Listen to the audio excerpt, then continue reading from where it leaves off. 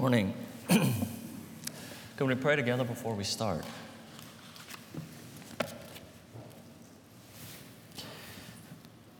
Heavenly Father, we come before you this morning with yearning and eager hearts, wanting to hear from you through the Spirit once again.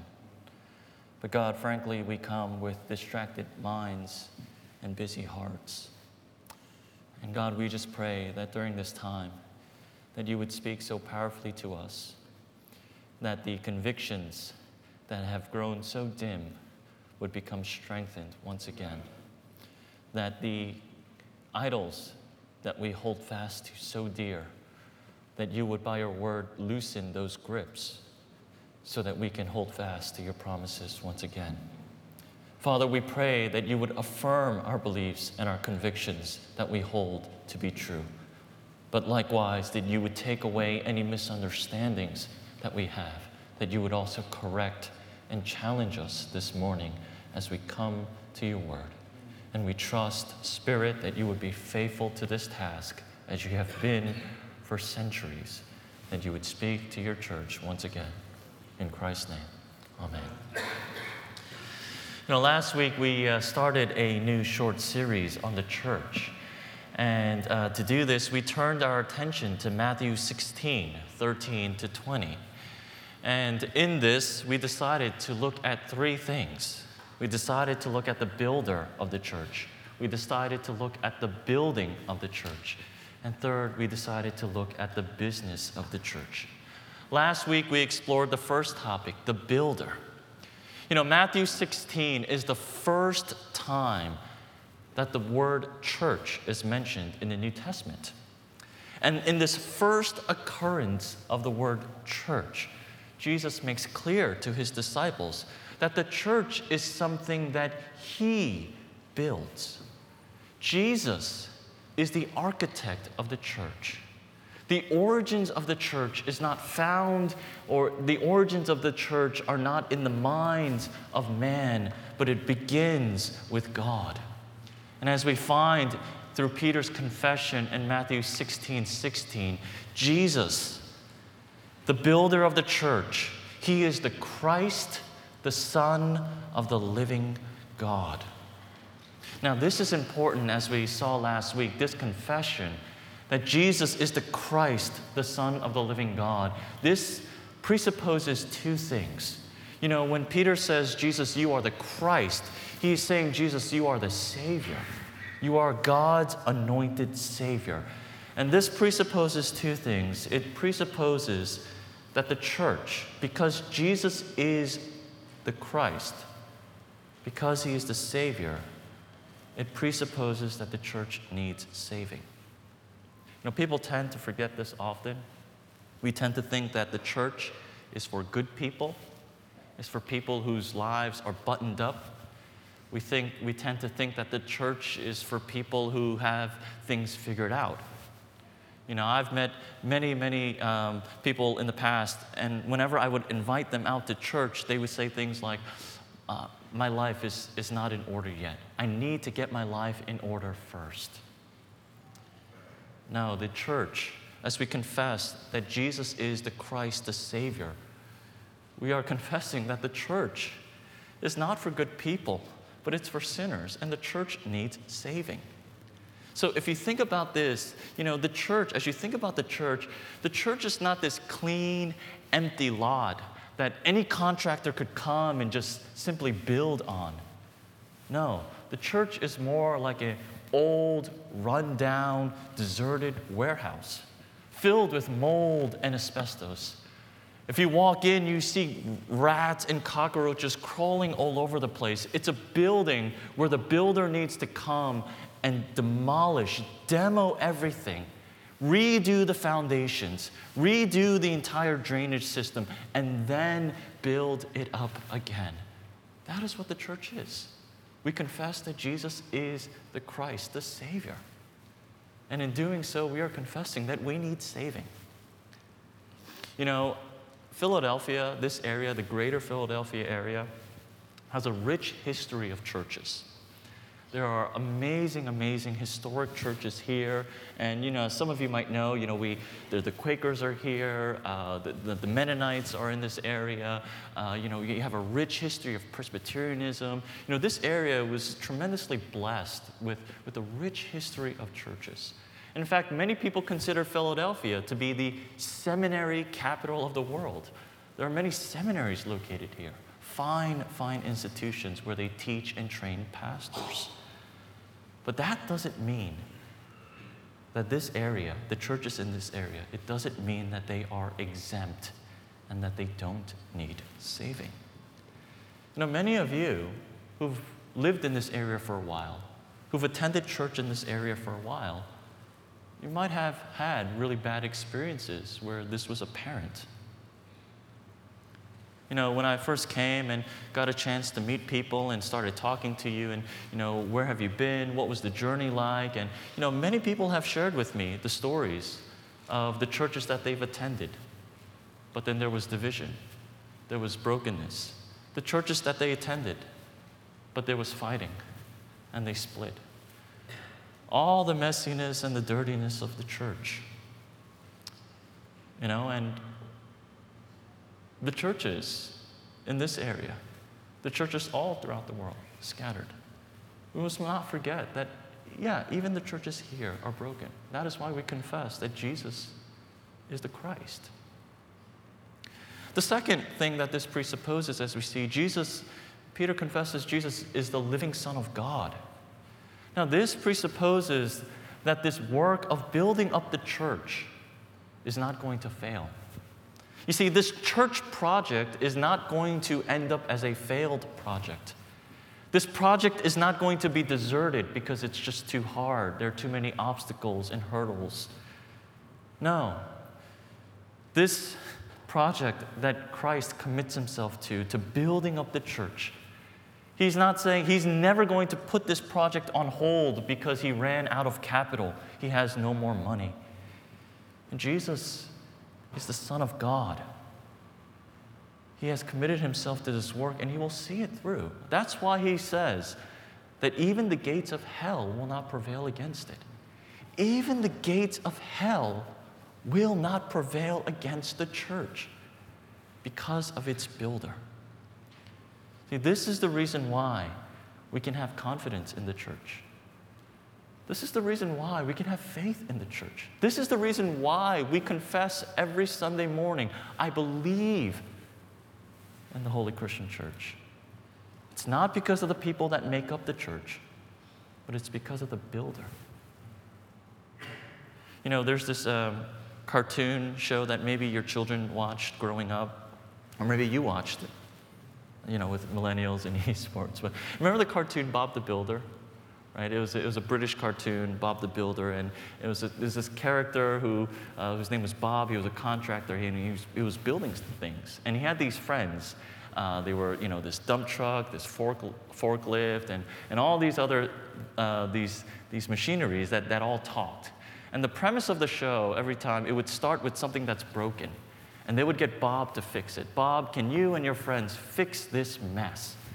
And yes, they would say, can you fix this? And they would say, yes, we can, or yes, I can, right? You guys know, right? But that was the way in which the show started. Can you fix this mess? And they would say, yes, we can. But as they're fixing it, right, physically fixing it, what goes on? There's a lot of conflict, a lot of interpersonal relationships that go bad and sour. There's misunderstanding. And so the premise of the show is, it starts with, okay, there's this pothole, can you fix it? But as they're fixing this pothole, they realize that there's trouble amongst the people. And then what happens? Bob comes in, and he fixes it.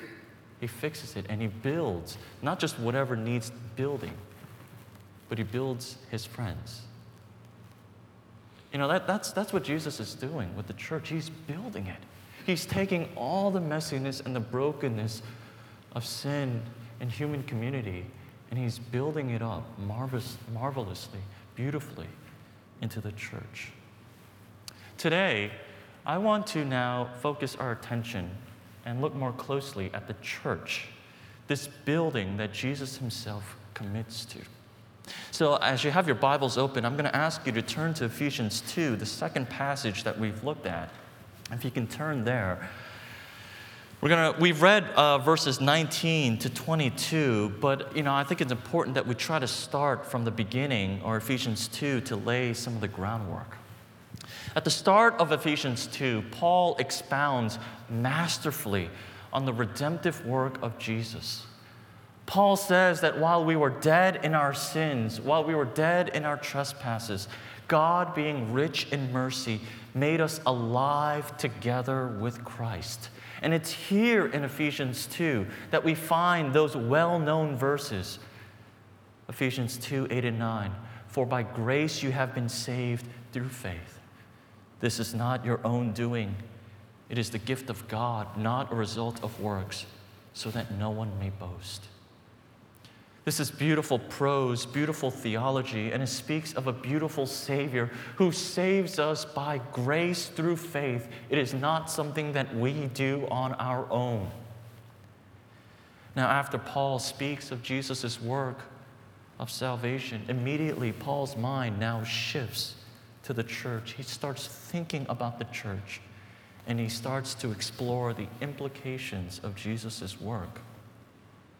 See, Paul says this, if we have been raised together with Christ, what does that mean? If we have been raised together with Christ, it means that whatever hostility and whatever divisions there were between individuals and people groups, all those things the cross did away with. So the cross not only broke the hostility between man and God, but it broke the walls of hostility and division between man and man. And now, as we have been raised together with Jesus, it means that we are one in Christ. Too often, our view of Christianity stops at verse 9. We have been saved by faith or grace through faith. It is a gift of God. And we say, yeah, that's right. I have been saved by Jesus. I am a new man. But if your view of Christianity stops there, it is an incomplete view. You see, Jesus, as he raises us together with all the saints, he says that now we are not just a new man, but now we have entered into a new society. When we become a new man in Jesus, we are brought into a new community, which is the church. Hence, the complete vision of the gospel, the full vision of Jesus' gospel is new man and new society. See, too often as Christians, we stop at new man. I am a new man. But no, the gospel extends further to new man, new society. See, when Paul talks about the gospel of us being raised with Jesus, he doesn't say that we have been raised individually with Jesus. He says we have been raised together with all the saints. Karl Marx, in his Communist Manifesto, he dreams of this new man, new society. And he proposes a way that we can achieve new man, new society. Marx and Engels, they say something like this. He says this, if we restructure this economic disparity that we have, if we get rid of all social classes, and if no one owns any property anymore, and if we get rid of inheritance altogether, everything would belong to the state, which would then belong to everyone else. And man, because he no longer is fighting for possessions, he would be totally freed and he would be transformed. Marx and Engels say, if we create a new society, we can create a new man. Communism is great on paper, but we know how terrible it is in practice. Paul, in the gospel of Jesus, is presenting a greater vision. See, he understands that the true problem of man is not in his surroundings. It's not society that is first and foremost the issue. He knows that a new society is not going to produce a new man. But Paul knows that the human needs a new heart, not just a new surrounding.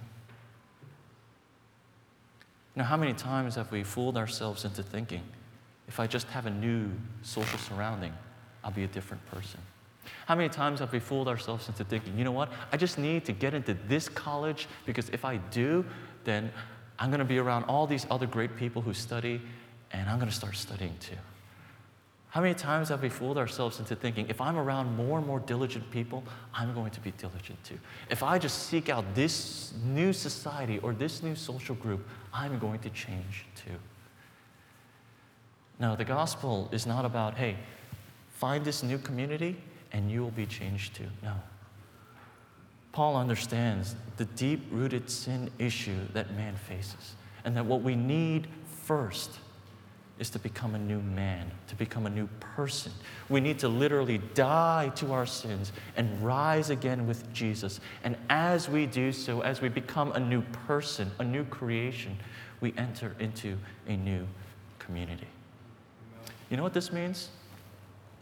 This means that the church is not going to save you. This means that the church is not your salvation. We are saved only by being united to Jesus. However, by being united to Jesus de facto means that we are united to others. New man, new society is the radical vision of the gospel. And so, yes, we can't have one without the other. You can't say, I am a new man in Jesus, but this new society, this new community, I can do without. I want Jesus, but the church, no thank you. You can't do that. This vision for the gospel is one where we become new and enter into a new society.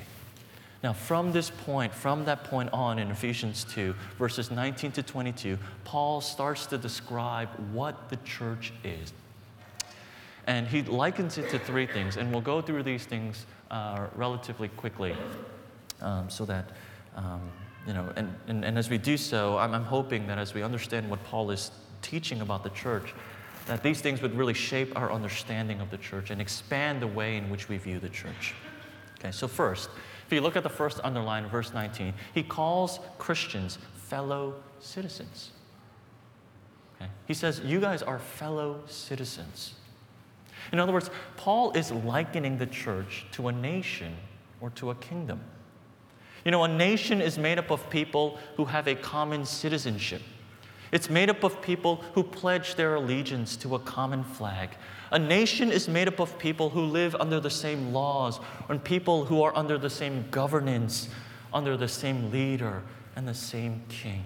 And Paul is saying, so also is the church. The church is a nation. It's likened to a country.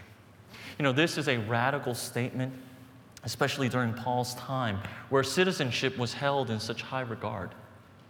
You know what's the easiest way to separate people? Citizenship. Right? If you see a group of people, and the easiest way to separate them is say, okay, where's your birthplace? Where's your citizenship? Citizenship is the first line of separation between people.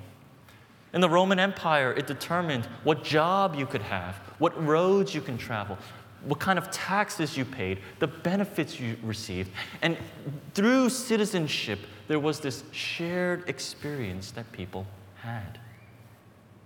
You know, today, positively, citizenship is the most basic way we feel connected to each other. You know, and you see this in the most mundane ways.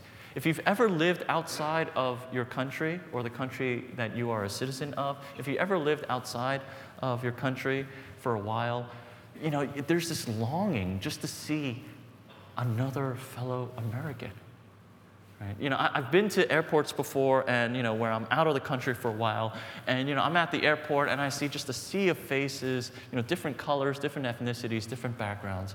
And at the counter, if I see someone with that blue passport, I just want to run up and hug them. "Ah, you fellow American, you good American, I've missed you so much." People who live outside of the country, we call them, expats, but because they long for their fellow citizens, they start to create their own communities in foreign countries. Even though they've assimilated and they're working there and they speak the language, still there's this longing to be with fellow citizens. And so they create these communities. They set up shop and businesses. They serve the food that brings back memories of their hometown and music that reminds them back of good old home. As the World Cup is going on now, we see it in the way in which citizenship just unites people. Being from the same country just unites people. You can walk into any restaurant, and if a game is on from your country, those countrymen come together. And you don't even know their names, but you're slapping hands and cheering alongside one another. This radical vision of the gospel is that those who are in Jesus are fellow citizens with one another. We are citizens together in God's kingdom. The second thing that Paul likens the church to in verse 19 is that of a household, that of a family. He says the people in the church are made up of people who have the same bloodline, people who are related. This description, being fellow citizens, yeah, that's good. I think many of us can accept that. But this next description of us being members of the same household, I think that is a little more difficult to accept. I think many of us wouldn't be bothered if I say in the church, we are fellow citizens. I think many of us would say yes. But if I say, the church, we are also members of the same household, the same family, this might make some people feel uncomfortable. Just look around you. Literally look around you. Look at the people that you are sitting next to, sitting with, sitting around. Would you consider these people family? I know we say that we're brothers and sisters, but we always have to say we're brothers and sisters in Christ. We always have to qualify it somehow. I know we understand that, we are close, but would you consider the church family? Citizenship is the first and easiest way to divide people. Family is the last way to divide.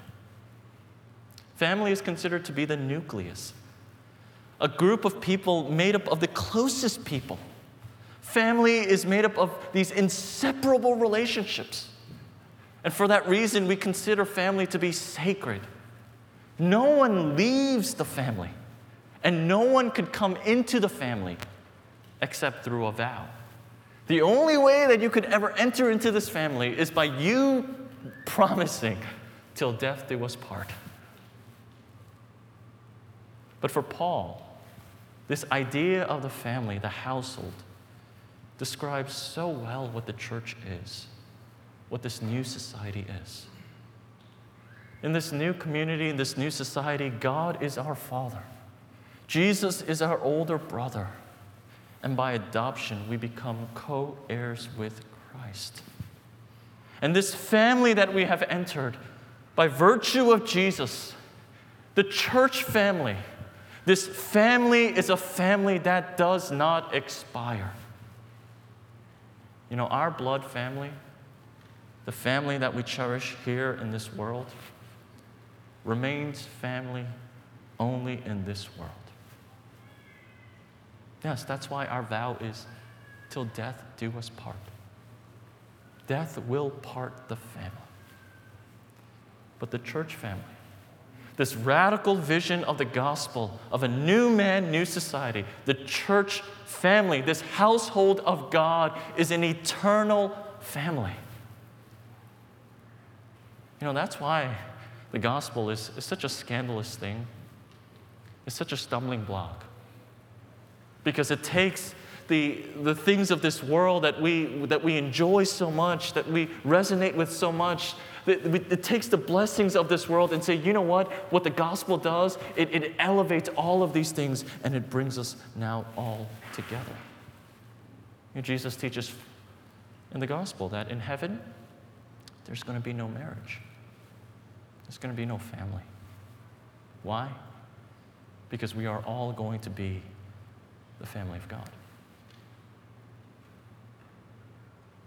So being a part of a church, being a part of Christ's new community, it doesn't mean just putting up with others.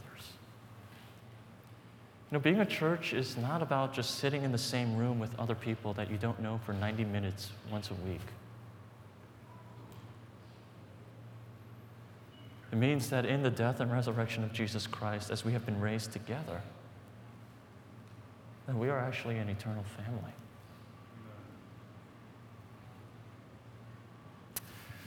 The third metaphor that Paul uses to describe the church is that of a building, that of a temple.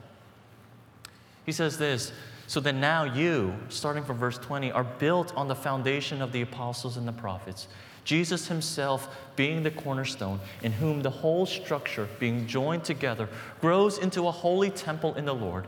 In him you also are being built together into a dwelling place for God by the Spirit. In these verses that we find in front of us, Paul, he is likening the church to a temple. He's saying that the church now is being built up to be this magnificent temple. And he is likening each believer, each of us, as a stone. He's saying each and every one of us are like a stone that Jesus, the masterful builder, the skilled mason, he is laying next to one another. If the family metaphor was too intimate, are you saying that these people here are really my brothers and my sisters? This imagery, this metaphor of a building is so much more intimate. Imagine being a stone stuck to one another by mortar. That's the vision that Paul is presenting, that Jesus, this skilled mason, he is laying each and every one of us next to each other. And as each stones are being placed next to each other, this building, this church, is now being built up. Paul also indicates for us the reason why Jesus is doing this is so that God may dwell within her. That the church, as we believers are being built up into the church, he is doing this so that God, by his Spirit, may live within us. In the Old Testament, there was a point where God's Spirit had departed from the temple. There was a point where God said, I'm not going to dwell with man anymore. He left the temple and he said, I'm not going to enter into any man-made temples. Well, it seems that this was because God had in mind a new temple, built not by man, but built by his own Son, Jesus. Jesus had in mind this new temple that was made not with gold and silver and purple yarn, but a temple that was built by actual people who have been redeemed by Jesus. And so the church is both a holy temple in the Lord and a dwelling place of God in the Spirit. As we've just gone through these three metaphors, let this idea of the church, this new vision of a new society, let it expand and enhance and deepen your understanding of what the church actually is. I stated this last week. I don't know if you have a very low view of the church. I'm not sure, but I find that that's often the case. People tend to have a very low view of the church. And I think certainly even during Jesus' time, this was the case. The disciples and the early Christians, they were at times disappointed by the church. They were underwhelmed by the church, right? The first time the church is mentioned, right here in Matthew 16, the first time, what does Jesus say? He says, I will build the church and the gates of Hades will not prevail against it. And, I'm sure the disciples are thinking, oh my goodness, the church is going to be amazing. Right? And Jesus hyped up the church. The gates of hell will not prevail against it. And they thought, man, the church is going to be made up with these huge physical buildings that are erected with fine stone and gold and silver. They probably thought of huge nations of people joining the church. They probably thought that the church was going to be something mighty. But when you get to Acts, you get a very different picture of the church. You get a very different picture. Yeah, people are coming to faith. But the picture of the church you get is widows fighting over daily distribution. You get a picture of a church where there's persecution that breaks out and the church is scattering. You get a picture where there's fighting going on in the church. Churches are planted throughout the Mediterranean world, and Paul, this one missionary, is going around and he's planting churches and preaching the gospel, but it's nothing impressive. I mean, these churches are like households. They're small, small churches. You know, Paul, as he's planting the church and people are coming to faith, there's all this fighting going on. And Paul, he's writing these letters to deal with issues in the church. He's writing letters to put out fires. And I'm sure the disciples have thought many times, the gates of hell will not prevail against the church? Jesus, this is the church that you spoke of? These tiny group of people fighting over the most trivial things? Is this what the church is supposed to be? Yes. Yes, Jesus was building his church then. He's building our church now. As it was the case then, the gospel is going forth. People are being saved. They're coming to faith in Jesus despite the messiness and the ugliness that surrounds it. You know, I often get asked the question, being from New York, I always get asked the question, what's the best pizza in New York? And no offense, but this is a really stupid question. People who ask, what's the best pizza in New York?